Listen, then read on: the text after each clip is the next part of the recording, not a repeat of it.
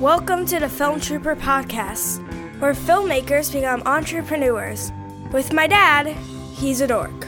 Hi, and welcome to the Film Trooper Podcast. I'm your host, Scott McMahon, and this is the podcast where we try to help filmmakers become entrepreneurs. Today's episode is sponsored by the new book, How to Make and Sell Your Film Online and Survive the Hollywood Implosion While Doing It. If you are an uber independent filmmaker, meaning that if you have absolutely no connections with Hollywood and you have the ability to make your film and upload it online and sell it online, then this book might be perfect for you. Just head on over to survivetheimplosion.com. That's survivetheimplosion.com to get all the details on the new book, How to Make and Sell Your Film Online and Survive the Hollywood Implosion While Doing It. We're at episode 99, which means the next one is 100. That's a big milestone, I guess. And we will celebrate. So to cap off number 99, I have a very special guest because he's a friend of mine that we started at the same time together, roughly, when we started our podcast. His name is Dave Bullis over at davebullis.com. And we get an interesting perspective of the independent film scene through the eyes of someone who's interviewed a lot of influential people. But before we get to that interview, I would like to thank everyone who's left a 5-star rating and review over on iTunes for the Film Trooper podcast. And the latest one comes from Foam Rubber Monsters, who says, artists often need a push or at least some suggestions when it comes to getting their work out into the world. This podcast has helped me think around potential obstacles to getting work seen and possibly even paid for. It has also helped me see marketing not just as a necessary evil, but as a creative tool that can connect artists with an audience. And that comes from Foam Rubber Monsters. Thank you so much for the 5-star rating and review in iTunes. Okay, without further ado, here's my special guest at episode 99, Dave Bullis, which I ask him what his opinion is about the state of affair with independent film. After all these interviews, he's nearly at 100 episodes himself. So without further ado, here's my guest, Dave Bullis, on the Film Trooper podcast. There's no more excuses anymore. So you can use, you can use your phone to shoot whatever you want. Everything is at your fingertips. You can now shoot with your phone, edit with a tablet or some kind of laptop, and upload this to YouTube. What I've been seeing is now I think people are starting to see how distribution plays into all this as well. I've seen people I know who have gotten distribution deals where they're in every theater in America. And then I've also got guys who just make films in their backyard every weekend for the hell of it. And then everyone in between. So basically, I think it's coming to the point now where, everyone's starting their own channels, like the El Rey Network. Vice is launching their own channel. And honestly, I think that's going to be the next part of all this. Even with you, Scott, you have Film Trooper. That's your own channel. That's your own brand. And that's sort of where I see all this going. I think I answered that question. I'm not sure. Yeah, actually, it's really interesting because you were talking about, channels, and the new Apple TV is just launched, and they're sort of double downing on apps. So it's like Roku already has it. It's like, again, it's you're going to be too many options. Like, there's an app for everything, or a channel app, or a media app. And it's like, you're going to need somebody to help curate all that information. But you're right. There's going to be,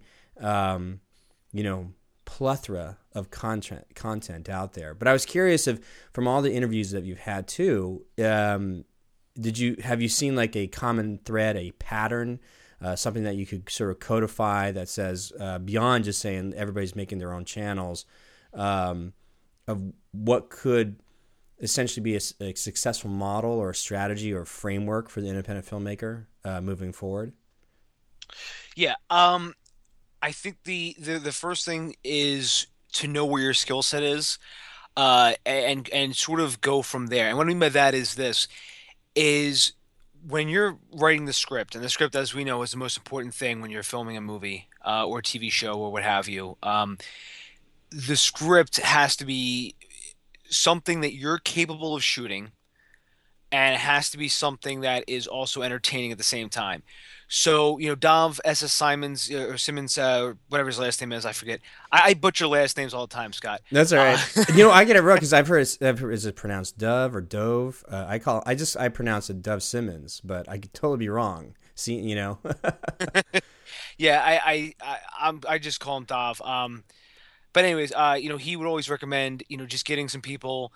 In part of the movie, you get 7 people or whatever in a house, and you kill them, and that's the whole movie.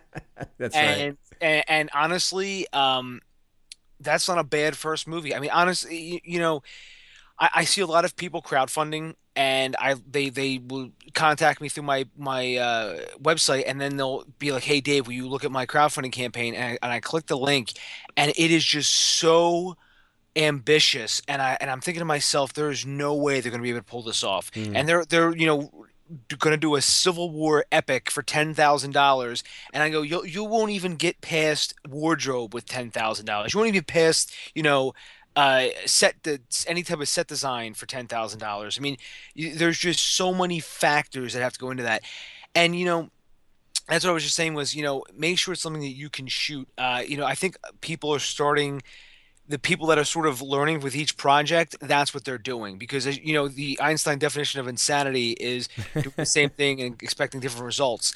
And, that's where you have to improve. Like, if you're going to keep making, movies even for $100, like Mark Duplass was saying, make a movie for $100 and then, learn from that and make another movie for $100, learn from that.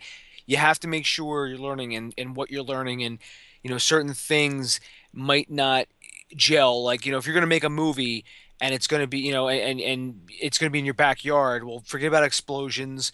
Like in the olden days, Roger Corman, when he saw exterior night in a script, he would throw it away and say, nope, this script's not for me because it's going to cost too much money to shoot at night. Yeah. And I think that is the model you can go from is shoot something that you have the locations locked down, and locations, and this is something I talked to you about too, is, how do you get locations, and then how do you get locations for free? Because there's a big difference between the two.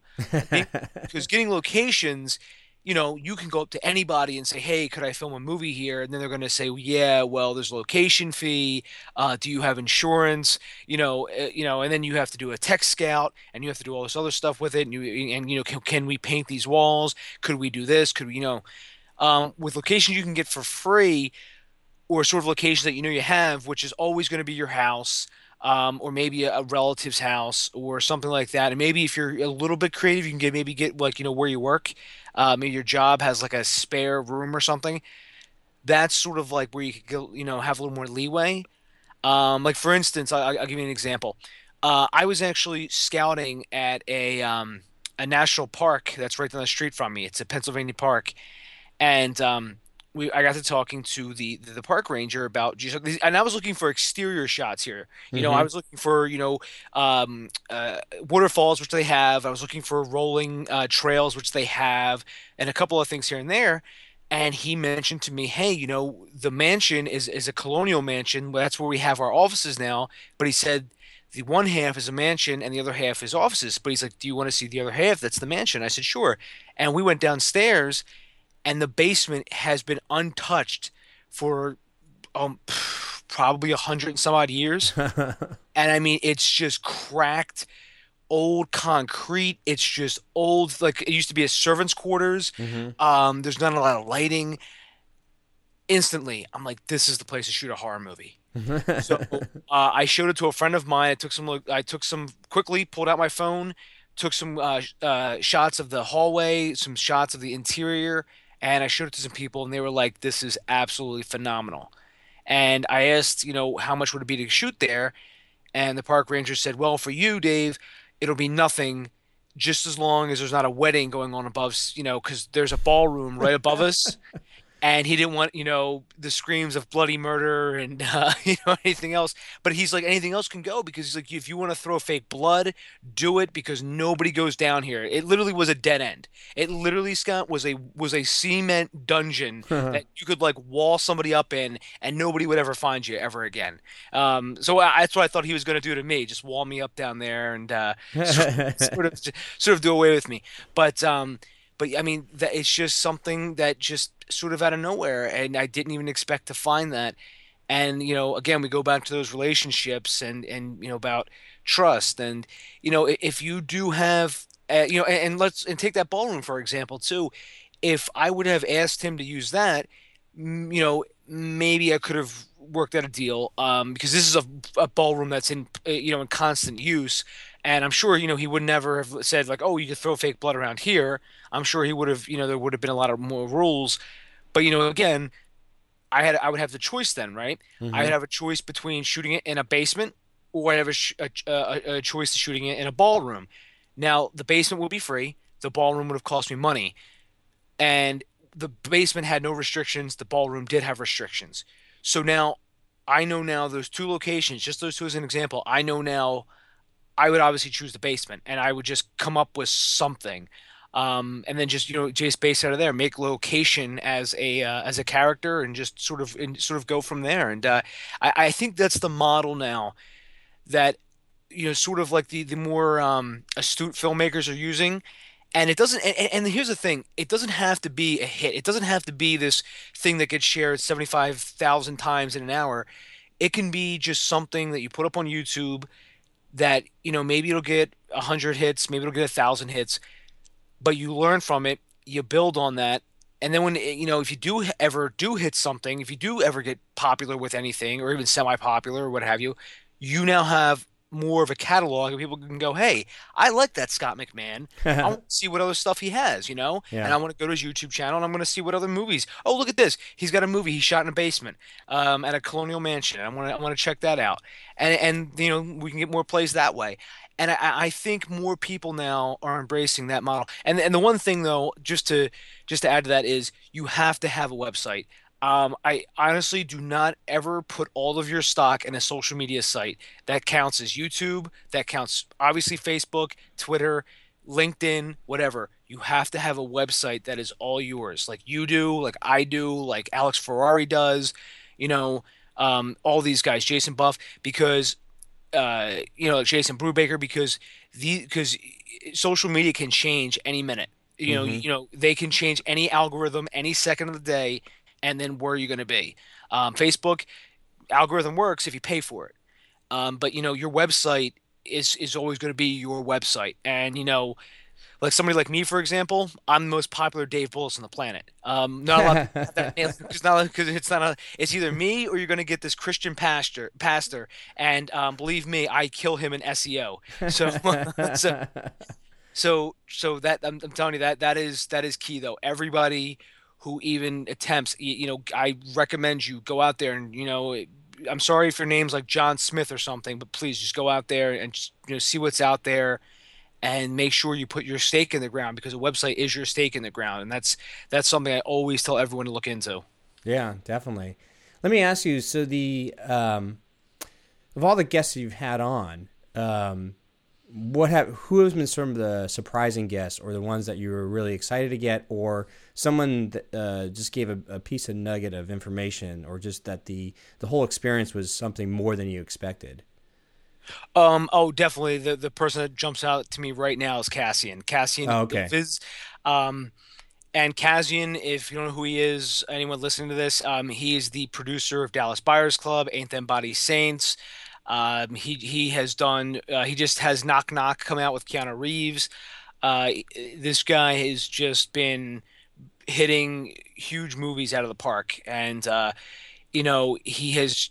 I tried for months to get him to come on, and finally I got him to come on. He was doing a crowdfunding campaign, and I was able to reach out to his people, and he agreed. And I was astounded he agreed. And he said, could we? I have a very short window, a very small window. Could we go in? And I said yes. And I could have talked to that guy for 5 hours without even missing a beat. But he had to run to go to a movie premiere, which actually it was Eli Roth's new movie. It wasn't Cannibal Holocaust. I mean, not Cannibal Holocaust.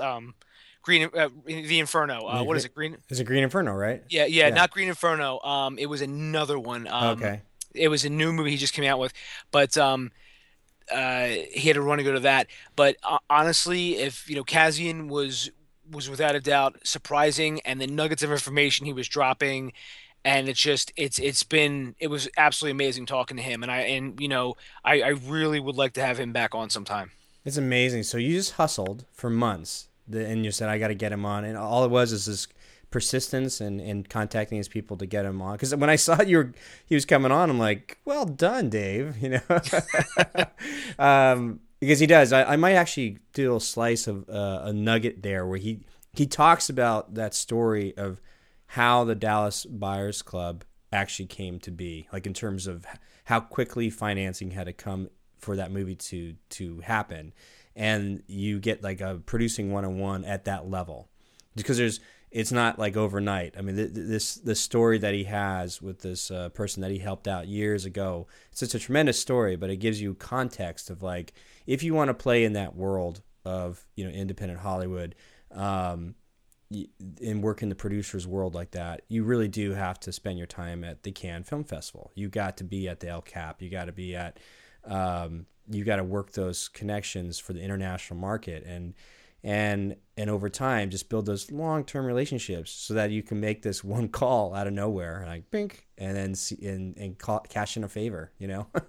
Yeah, it's yeah, Kazi, when I got him, a couple of people immediately sent me private messages on Twitter, and they were like, "How the hell did you get him?" and blah, this and that, and after the interview came out, Kazian retweeted it, and I then started getting people following me on Twitter, and they would send me direct messages either through my site or through Facebook or whatever, and they would be like, "Hey, could you ever send my script to Kazian?" Knew And it, knew it. and I'd say immediately, I'm like, there's nothing I can do for you. Literally. I mean, yes, I do have his contact info now, but like, what is he gonna care? He's gonna say, "Oh, Dave Bullis sent me a script. Who cares? Delete that email. Yeah, Chuck this out."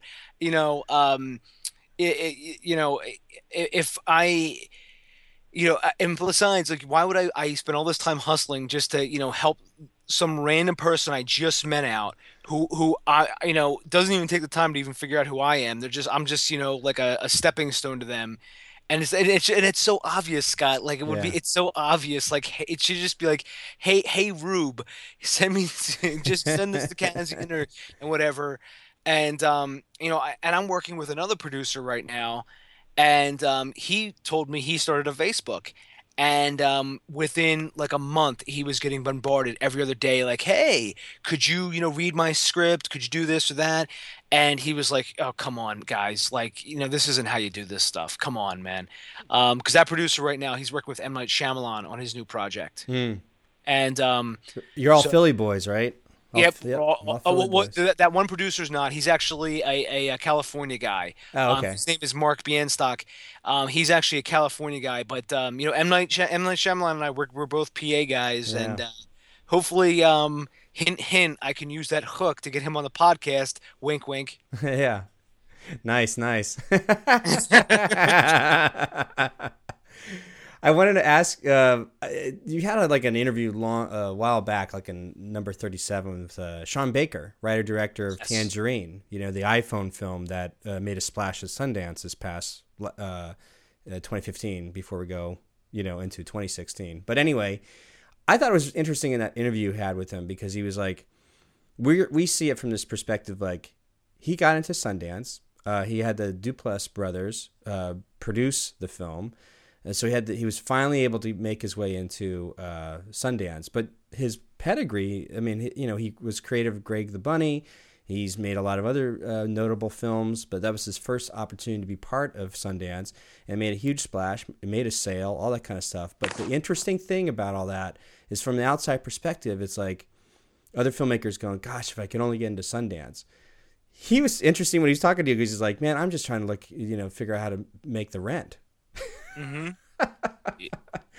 So let me ask you about that perspective of more and more of these people you talk to. Like, again, from the outside perspective, it looks like, they're doing well, or they have one foot in the traditional system in that world, and maybe, dabbling into some new forays of the independent sector. What have you discovered that's sort of, I guess, like the wizard behind the curtain, or the man behind the curtain, or things like that, in all your interviews that you've done? Well, you touched on a good point, Scott, because Sean Baker, by the way, as a little side note to that, he actually his podcast episode is now the number one episode ever in downloads and in plays on my end.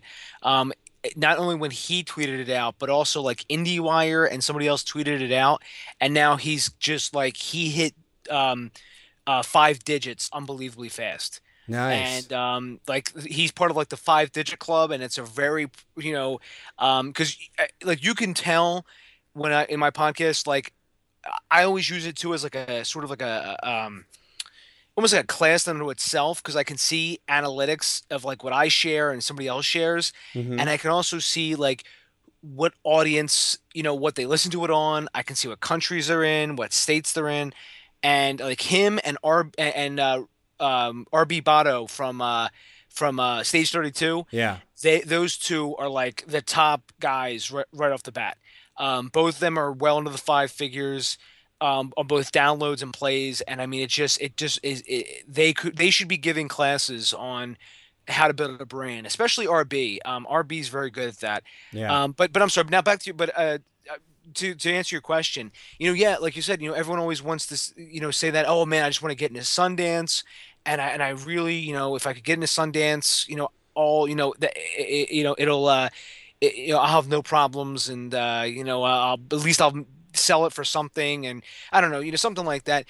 Even without Sean's movie, there was a movie, and I don't know if you've ever heard of it, called Colin Fitz Lives. Have you ever heard of that movie? No. It was a 1997 movie, and this is 97, so this is before the digital distribution. This is before Yeah. anything else. So it actually was. I think it may have won Sundance, or it won. It was very well received at Sundance. I mean, very well received, and it got picked up for a distribution deal. Well, it actually just got released in 2010. Oh my So a God. movie which got picked up 1997, and it wasn't anything to do with how bad the movie was, because obviously it was well received. It had nothing to do with, oh, well, it's illegal, blah blah, this or that. It just because it's just one of those things. It got picked up, and it didn't get released until 2010. And I remember hearing about it, and I actually rented it. And it's actually a pretty interesting movie. It's about two security guards who have to guard this this gravestone of this dead rocker, and it's actually the anniversary of his death. And now all these people keep coming to visit it and stuff like that.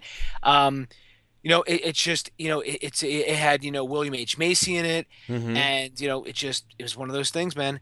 And and then you flash forward to today, and like you said with Sean Baker, his movie was picked up at Sundance. It was very well received, and Sean is, like he said, it's he can't keep asking people to do him a favor, because when he pulls up a crew, he can't ask, he's like, I'm getting too old to do favors, Dave. He's like, I'm getting too old to ask people for favors. And Yeah. you know I don't know how old Sean actually is, but but I completely understand where he's going with it. I'm 30 years old, and I still don't like asking people to do favors for me. Yeah. Yeah. It's interesting. It's very interesting.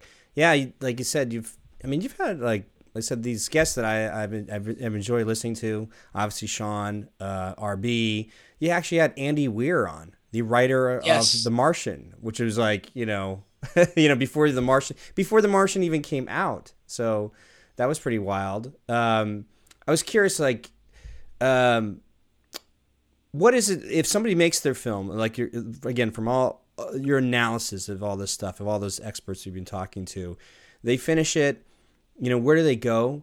And it's like, and like again, I was trying to get to the point, like, from the outside perspective, it looks like all these people are doing well, but are they doing well? And it's like, in terms of what is the sustainability part of it, or what have you begin to see those to be successful? Somebody like RB, obviously, he's got that pedigree of branding. He built a publication before. He's used to that world. He built this huge social media platform at Stage 32, and it's interesting because his passion lies in screenwriting. So it's like it's Yeah. one of those things, like, I can do all these things. And it's like all these things that he can do are amazing, and then yet his passion is still trying to write for the sort of the traditional sectors of the traditional ways films are made. But I was just curious, have you seen anything or other nuggets that come through some of your guests that gave you like a aha moment or perspective, something that we haven't touched on already? Andy Weir has a lot of aha moments in that podcast, Mm. because he did well every which way you slice the pie. He did well by himself. He did well when he sold the book rights. He did well when he sold the movie rights. He was doing well before the book was even made because he was a computer engineer at a pretty prestigious company, and he loved his job. So when he went in there to quit, it wasn't like, "Hey boss, f you and have this company." It's Right, like right. he actually put in 2 weeks. He's like, I love this place, but I have this wonderful. Hey, boss, I gotta quit. Ridley Scott wants the rights to my book. I gotta go. See you later. But he put in his 2 weeks and he left on great terms. Um, when he did the book, he actually wrote it. Andy Weir first. Andy Weir broke the mold too, Mm-hmm. because he wrote a short story called The Egg, and he didn't share it. He doesn't use social media. The only thing he has is a website. So when he wrote The Egg, everybody else was doing all the work for him, because they liked it. And so when he started writing The Martian, it was one chapter at a time on his website. Again, no social media, and people from NASA or biologists or botanists or what, and all these other people, all these other scientists were coming, were messaging him and going, "Oh, you have to correct this piece of science because this isn't going to work, and this isn't what really would happen." So by the end, every week or so, he was putting up a new chapter. He would get feedback from the scientists about what is right, what's wrong. So by the end, his book was actually very scientifically sound. That's why they had a couple scientists actually reviewed The Martian. And they're like, "Wow, this science is actually pretty solid." But it's because he's he has a bunch of people from NASA at his disposal. So when he did that, so then he then put it all together, and he put it on Amazon for 99 cents, and he just that was it. Again, he Yeah. didn't share it on social media, but all of a sudden, he gets a notification that his book is number one on Amazon, number one on Kindle sales, and he goes, "Wow, this is great." Because he was actually going to put it up for free, but 99 cents is the absolute minimum you can put up Yeah, on Kindle. yeah. And then a few weeks later, the publishers come knocking and they say, "We want the physical book rights, but we have an option to buy out the digital rights if we want." And he said, "Okay." And eventually they did. They bought him out of those digital rights, but he still retained the movie rights. Well, then here comes Ridley Scott. Knock, knock, knock. We want to make this into a movie. Okay. And again, that is just such a wonderful, wonderful story. And he was self-sustaining himself just from this one book. Again, even before the publisher came in, even before the movie rights came in, because he had sales, he built up a fan base. This is a case of an amazing piece of content that just so people were compelled to share it. He wasn't like I do. I mean, I can speak for myself. Whenever I'm going to share something, I use Hootsuite, and I load it up on my various channels and I send it out there. I can tell you what gets clicks and what doesn't. For instance, I just had somebody who was in the movie The Room on, Robin Paris, Hmm. and her interview was shared repeatedly by Room fans. And I had another guest on, and most of his people, let's say, aren't really on Twitter. They're more on Facebook, and vice versa. So it's very interesting, and a lot of places where Andy Weir's got shared. Andy Weird's story got shared was on Tumblr, Hmm. and it just built from there. So it's all coming back though. If anyone's going to take anything from that, it's all coming back to the website. And again, I really hope somebody they take that away. Is you have to have your own website. Yeah, yeah. Well, I mean, I know that the internet marketers they'll say a step further. You got to get them on your email list because Oh yeah. even your website could go down, but at least your email you can actually email your fan base to let them know that the website's down. Yes. Yeah, So and you're absolutely right, Scott. I agree with that 110%. Getting that email list is absolutely critical. And then you can from there start a MailChimp campaign or what have you. But yeah, I agree.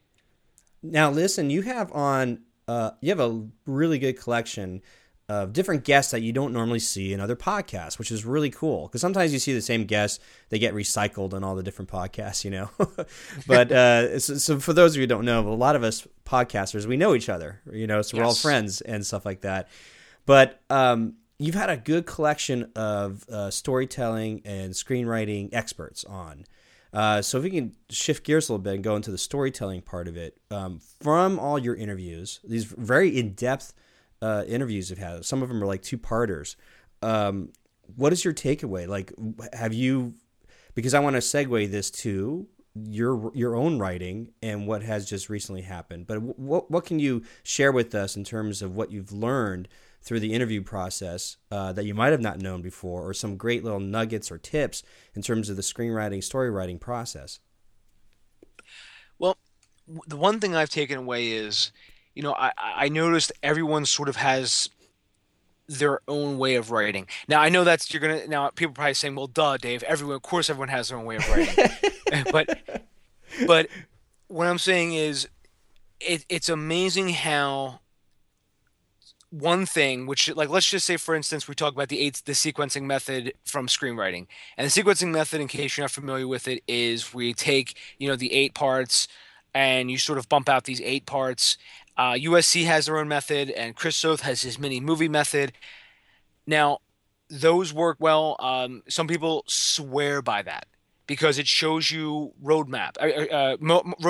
I meant to say, in your screenplay. So you have to start it off. Okay, we're in Act 1. What has to happen in order for Act 2 to start and Act 1 to end, and what has to happen in order for Act 3 to start and Act 2 to end, and everything in between. And if you look at that eight sequencing method, there's 2 sequences in Act 1, 4 in Act 2, and 2 in Act 3. So you take that and you can sort of marker out what's going on. Well, on the flip side of that, there are people who say, listen, you can't make a movie that way because because of X, Y, and Z, and you have to do it in a completely different way. And I have heard now the reason I bring that up is because this is something I've heard back and forth. Because some people will say, like, the people who are in pro of the sequencing method will say things like, well, hey, listen, if we make Pepsi, okay, and we, every day we're making Pepsi from these top quality ingredients, and it's always, Pepsi's a formula, Coke is a formula, making grilled cheese is a formula. But if one day we take these, instead of using top quality ingredients, we make make it out of just absolute, the lowest quality stuff that we can get, and people drink it and go, oh my God, this tastes awful. Well, do you blame the formula or do you blame the ingredients? Well, they're going to blame the ingredients, right? Because the formula didn't fail, it was the ingredients. So that's why the sequencing method, that's where its proponents will argue, hey, listen, every movie follows these beats. Save the Cat will argue it's every movie follows these beats. Sid Fields, his book will say it follows these beats. The sequencing method says every movie follows these beats. And then you have the guys on the flip side who maybe like Wes Anderson's Grand Budapest Hotel was 5 acts. How do we know this? Because we have title cards that tell us Chapter 1, Chapter 2, Chapter 3, Chapter 4. Yeah. And so what I've learned to do is however you are most comfortable creating a story. For instance, like if you were going to learn to play guitar, Scott, and by the way, I saw you playing guitar recently on that video with your daughter. Oh, jeez. I wouldn't say that's playing guitar. It's like, say, hacking my guitar. She was like looking over. It's like, dude, Dad, your timing is totally off. Anyway, I digress. Please go on. Make sure you link to that video. I would be okay. So like if we were to learn how to play guitar and you just picked it up for the first time, you picked up, you go out and you buy an electric guitar or an acoustic guitar, the first thing everyone does is they want to sound like their favorite band, right? Mm-hmm. So they'll maybe learn, Stairway to Heaven, or they'll maybe learn some, something by Beck or I don't know who. But you play that, then they'll play that again for somebody, and they'll say, "Oh, you're playing this, and that's pretty good, man." And maybe you'll play something else, but then eventually you have to sort of make it your own. Eventually, people start wanting to maybe go beyond that and sort of make their own chords and practice. That's what I mean, and sort of build off from that. So in a way, it's not bad to emulate or maybe make a bad first draft and just make this first draft that sort of has components of maybe things we've seen in other movies, Mm-hmm. or it maybe has connections of something else. And then at the end, you evolve this through each draft to sort of elevate this. And each pass, you're elevating characters, and then you're elevating the situations, and then you're elevating the dialogue, and you're elevating something else to finally, you've made something original of your own. And like when I talk to Scott Dickers, who is the co-founder of The Onion, he does not start writing at all until he has a treatment that is absolutely completely fleshed out. Like he's got to know exactly where he's going. Mm-hmm. And some of the other writers I've had on, they they very rarely break out a treatment that in depth. They just sort of, this is Judith Wines wrote a book, and I think I forget what the actual title of it is, but it's she actually talks about this, where you're just following where the characters go. You're just going and you're letting this you're sort of consciously and unconsciously at the same time letting this happen, letting flow. There was I forget his name, Richard Walters, who I had on the Oh yeah, podcast. yeah. He Part 1 and 2 from UCLA, is it? Yeah, Yeah. he's at UCLA, and he's a big proponent of that method, where he doesn't want to get bogged down in writing these overly elaborate beat sheets and treatments, and he was saying and eventually it consumes you, and by the end you don't know where you're going anymore. Mm-hmm. And again, he has using that method. Some of his students have won Academy Awards. They've written movies for Steven Spielberg, and on the flip side of that, you have proponents who have done well with their movies too. Yeah. And it's their style of we have to bang this out. So my whole thing is what I've learned, even with my writing, is you have to do what is most comfortable for you. If you are the kind that puts cards up everywhere, then God bless you. Or if you use Scrivener, I personally hate Scrivener. I think I might be the only person on the planet who hates Scrivener. I got it for free, and I still feel like I overpaid. Because, it's not a bootleg copy. Everyone, listen to this. It was a legit free copy I got from Scrivener themselves. And I just don't like the interface. I don't like anything. It feels way too clunky for me. And I deal with a lot of software, as you know. So it's just, what I find anymore is just with a pen and a notebook and cut off all technology and just sort of plot something and go with it and just, see what happens. Because especially cutting off of technology, that's actually another good point I wanted to make is whatever you're going to do, cut yourself off from technology. Turn your phone off. You don't need your phone. I use a program called Antisocial. It blocks any social media sites. And if you want to take it a step further, there's a program called Freedom, and that actually blocks the internet completely. Mm-hmm. And it will just get you away from, if you're using your laptop, it'll get you away from all those distractions. No more pings from Facebook, which that annoying freaking doorbell sound it makes now, or anything else. Just so you can just focus on writing. Whether if you're writing a screenplay, you're going to either use Final Draft or you're going to use Fade In. I have both. So they both work wonders. They both work well. It's about making sure. Again, I mean, and I hate to say this too, but a program even is based upon your choice, because some people love Final Draft, other people love Fade In. I use both, like I just said. And some people just like the look and the feel of one, and some people like the look and feel of the other. We're a capitalist society, Scott. We have a lot of choices, so so competition is good, right? Oh, most definitely, most definitely. So you have this is what you've taken away from all these experts you've had on your podcast and all this knowledge stuff, knowledge bombs you've gotten from it. And then just tell us, recently you won a writing award. So what are the details about that? Yeah, I actually just won the first ever Robert McKee story cartoon competition. I was got an email one day about the competition, and you know what? Wasn't even going to open the email because I get so many emails per day. But I wanted to see what something else was inside there, and there's a little blurb about it, like, hey, we're having this cartoon competition, and read all the rules, and I saw what we have to base it off of, and everything else, and I thought, hey, it wouldn't be bad, I guess. Went home, started brainstorming some stuff. Um, I'm already working a lot in graphic novels too, um, and working with them. And I still do movies, but I've always wanted to write a graphic novel. And right now, I actually wrote one, and it's being done slowly but surely. And it's like a practice graphic novel that I wrote, and I sort of just wanted to get the layout of it.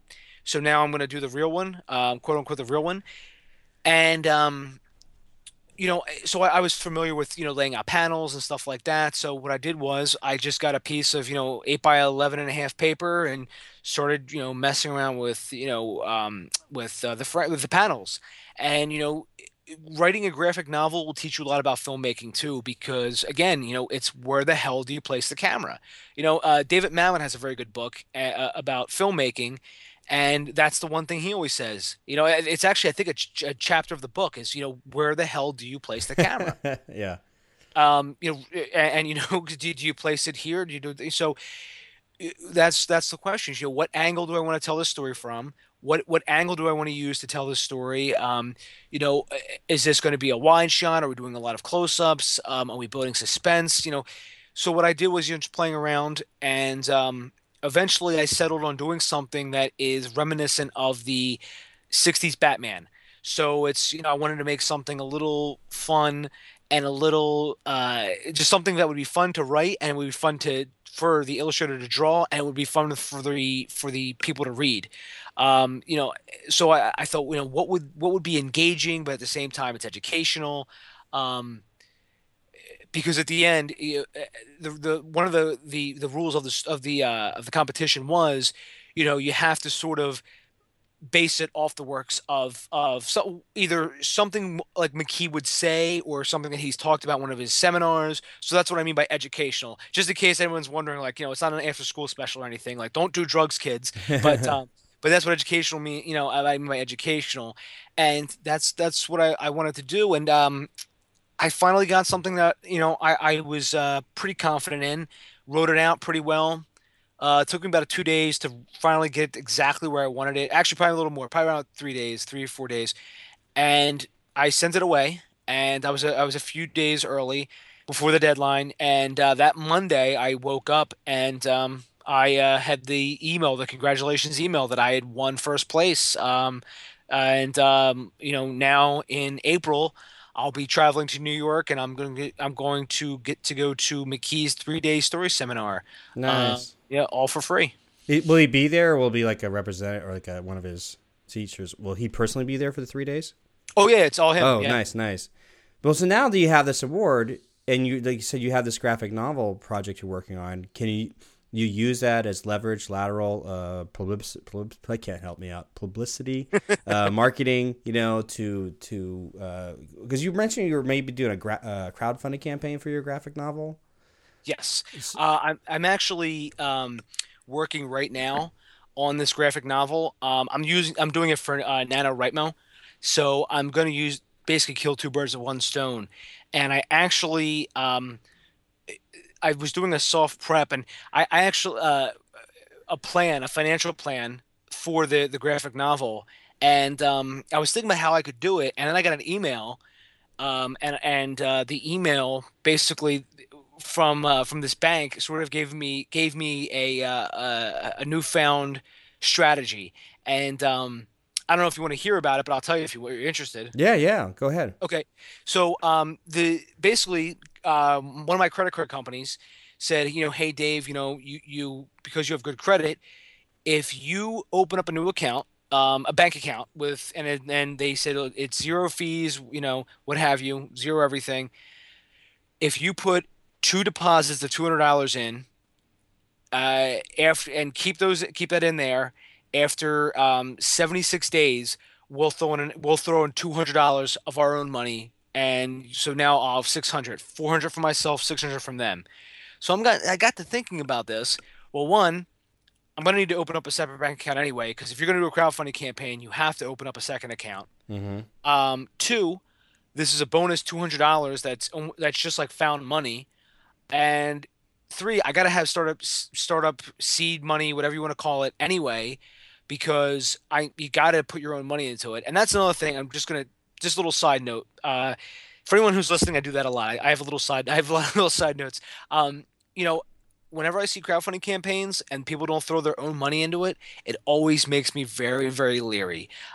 It's almost like, hey, I have no faith in my own project. Could you just fund this completely? Um, so I'm gonna using those three things, I said, I'm gonna need to do this anyway, so it's a no-brainer. So who cares if I won't be able to touch it till next year? Because I don't need it till next year, and if I decide at the end of this NaNoWriMo that this graphic novel is nothing like I wanted it to be, well, I have money in the bank, and there's nothing wrong with having money in the bank. Yeah, definitely. It's interesting. I've seen crowdfunding campaigns where they'll raise like $35,000-$40,000, but you look, there's like 18 backers. It's like, Yeah. Whoa, it's not like 35,000 people. It's like, if you look at the money's one thing, but then you look at the backers, you're like, those are some good backers. Yes. I was a part of a crowdfunding campaign about 2 years ago, and we were down to the wire, and one of the producers actually ended up calling his aunt and uncle, who were actually in their box suite at a football game, at an NFL game, and he asked them each for $10,000, and they donated it right then and there. Wow. So it's $20,000 in the span of 5 minutes. Yeah. It's you had Tom Malloy on, and it's a lot of, those networks of who that are the high net, like his thing is he doesn't venture into crowdfunding because it's like he's spent his time working with high net individuals, high net worth individuals. So it's like, if one person can give you 35,000 as opposed to 35,000 people giving you $1, it takes, less amount of work to get to that one person. Yeah, and that's a good point, Scott. And that's another strategy. Would you rather have one friend that gives you 10,000 or 10,000 friends that give you $1 each? Most of us have to do the latter. Yeah. Which is asking 10,000 people for $1 each.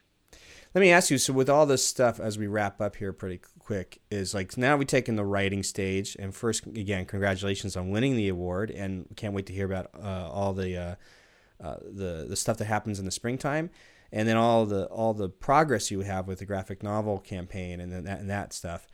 It's like when you finish it, or when somebody finishes the film, is selling your film to somebody is that the holy grail? Is everybody just working towards just selling their film? And you know what I mean? Like because every time I see stories or read stories, like a filmmaker, we did it, we sold our film, and now we're back to the beginning because we got to raise money for the next film. It's like there's never a system in place that says, no, we made a film and we made enough money, a lot of money on the success of that film to allow us to never have to come back and ask for money.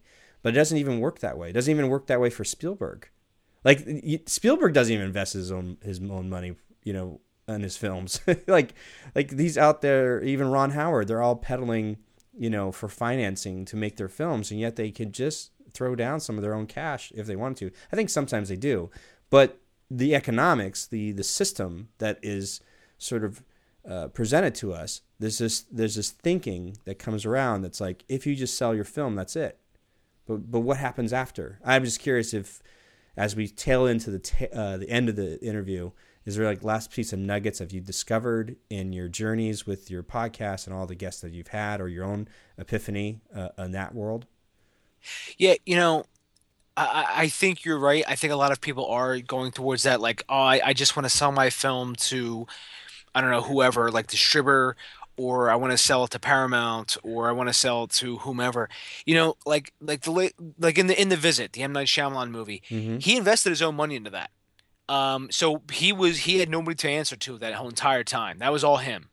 So when it was done, he sold it for distribution. Well, because he was one of the people who invested his money. he gets, he's getting his ROI, and he's making another movie now, and he's doing it the exact same way. Um, I don't know how detailed I'm allowed to go into that, so I'll leave it at that. But Just because leave a cliffhanger because I'm sure we'll find out information about that later.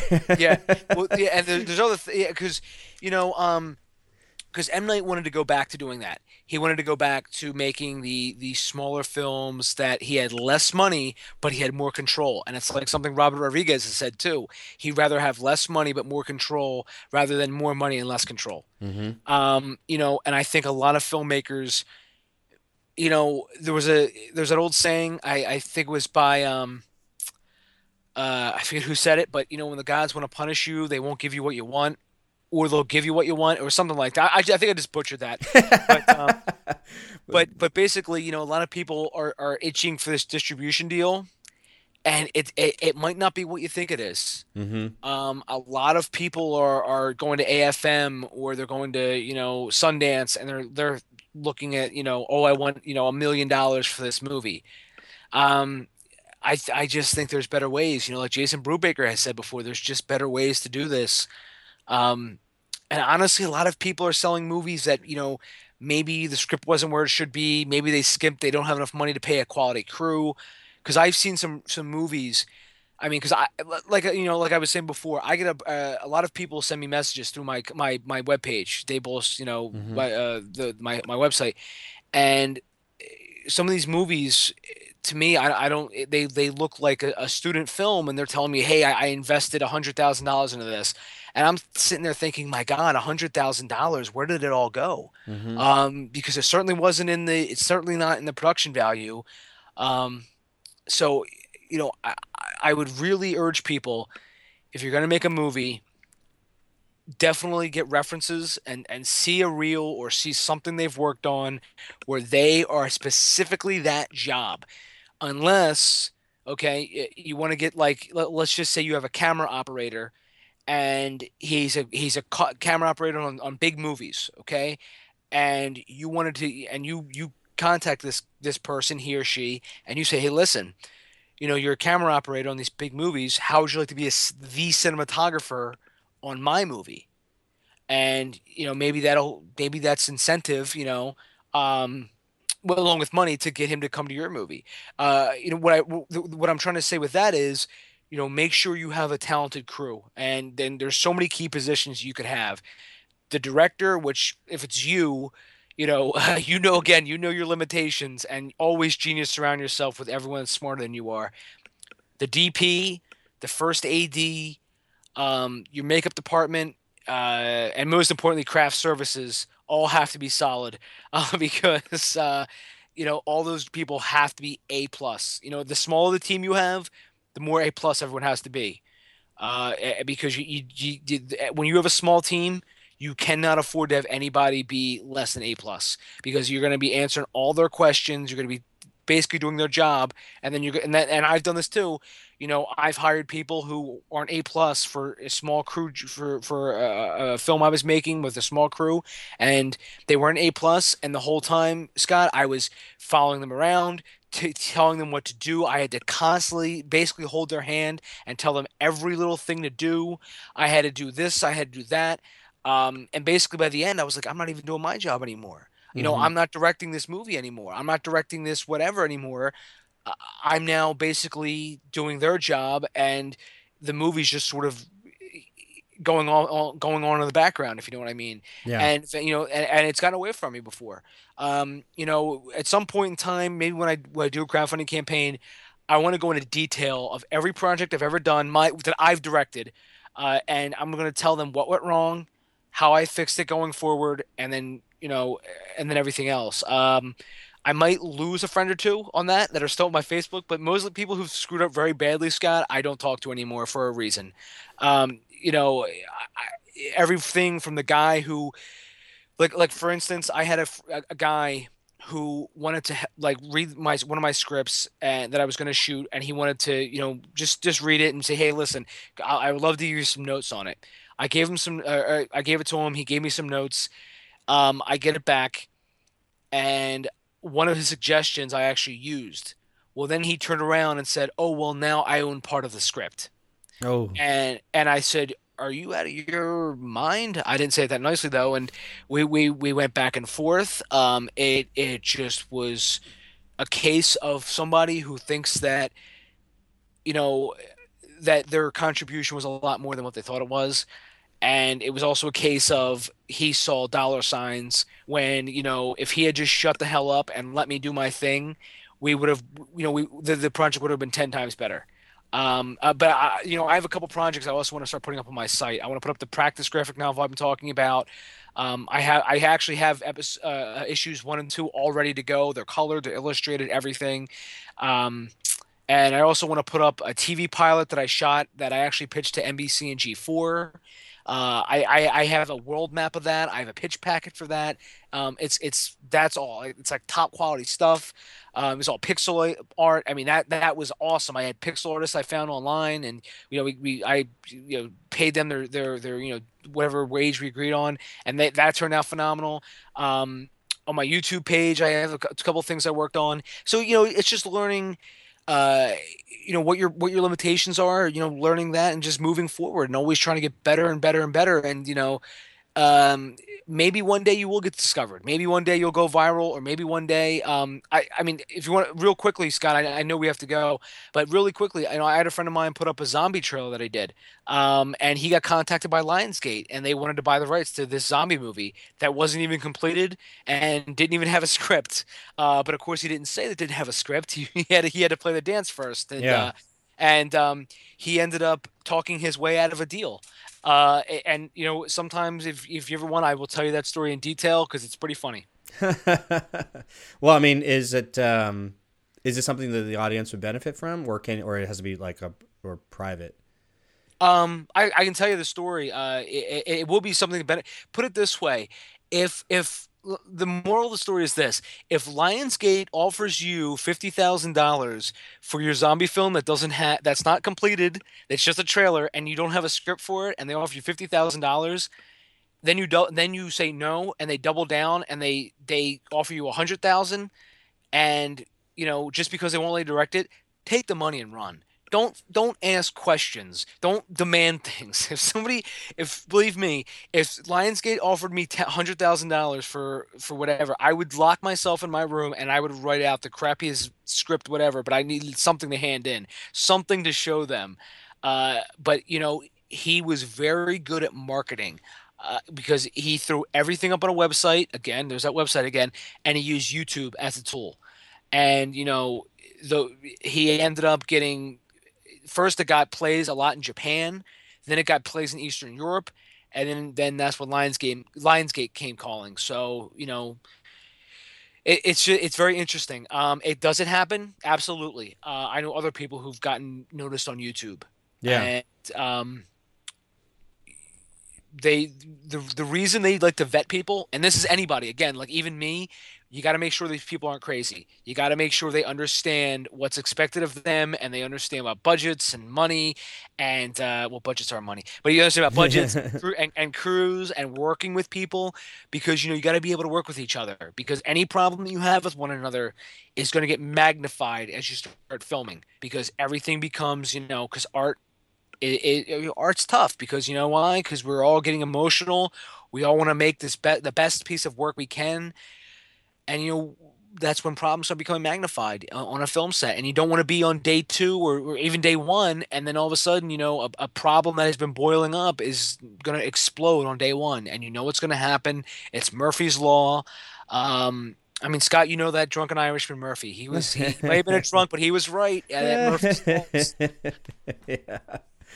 Most definitely. Hey man, as we wrap up, I want to say thank you. But when I direct people towards your podcast, the Dave Bullis podcast, what are 5 episodes that are must listen tos if they come across you? Oh, that's a good question. Well, I'll help you out. We know that episode number 78 is Cassian Elwes. Yes. So that's top. But now I'll give you 4. Okay. Well, if you're a writer If you're a screenwriter, I would look up. I'm sorry I don't have the episode numbers in front of me, but the episodes with Alex Denileris, who co-wrote Birdman. He's an Academy Award winner. Look up that episode. Look up the episode with Richard Walters. That's a two-parter. He's got a ton of advice. Those There's are also 57, 58 with Richard Walter. And yeah, keep going. and if you're also and even the episode with Sean Baker, he's an amazing. Hmm. He never heard of the sequencing method, and we got to talk about that. So if you're a writer, I'm actually going to make a Pinterest folder at a lot of these. So that way you could just go to them and see. Okay, here are the top 5 screenwriting episodes. Because I've had so many talented writers on. Oh, and the one with Derek Kolstad. That would be the other episode for if you're a screenwriter. Derek wrote John Wick, and he just started. They just started filming John Wick 2. Oh, yeah, that was a good one. That was a good one. Yeah, I'm telling you, he is an awesome guy to know, and he's an awesome writer. And he just he's been through it. And I mean, John Wick, I was blown away by because I really thought it was just going to be some random action movie, and I mean, it just everything was awesome about that movie. So I was really glad that he actually said yes, because I thought, because he's not on social media really at all. He Yeah. has one Facebook page and that's it, and he rarely checks it. So I had to get introed to him through somebody else. But those are 5 episodes if you're a screenwriter. There you go. There you go. That's perfect.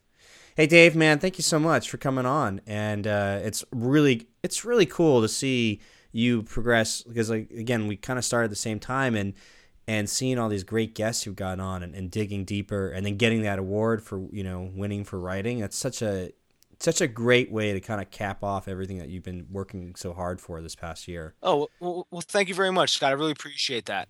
And that concludes my interview with Dave Bullis over at davebullis.com. I definitely highly recommend checking out his podcast and his past episodes. It's a lot of great information.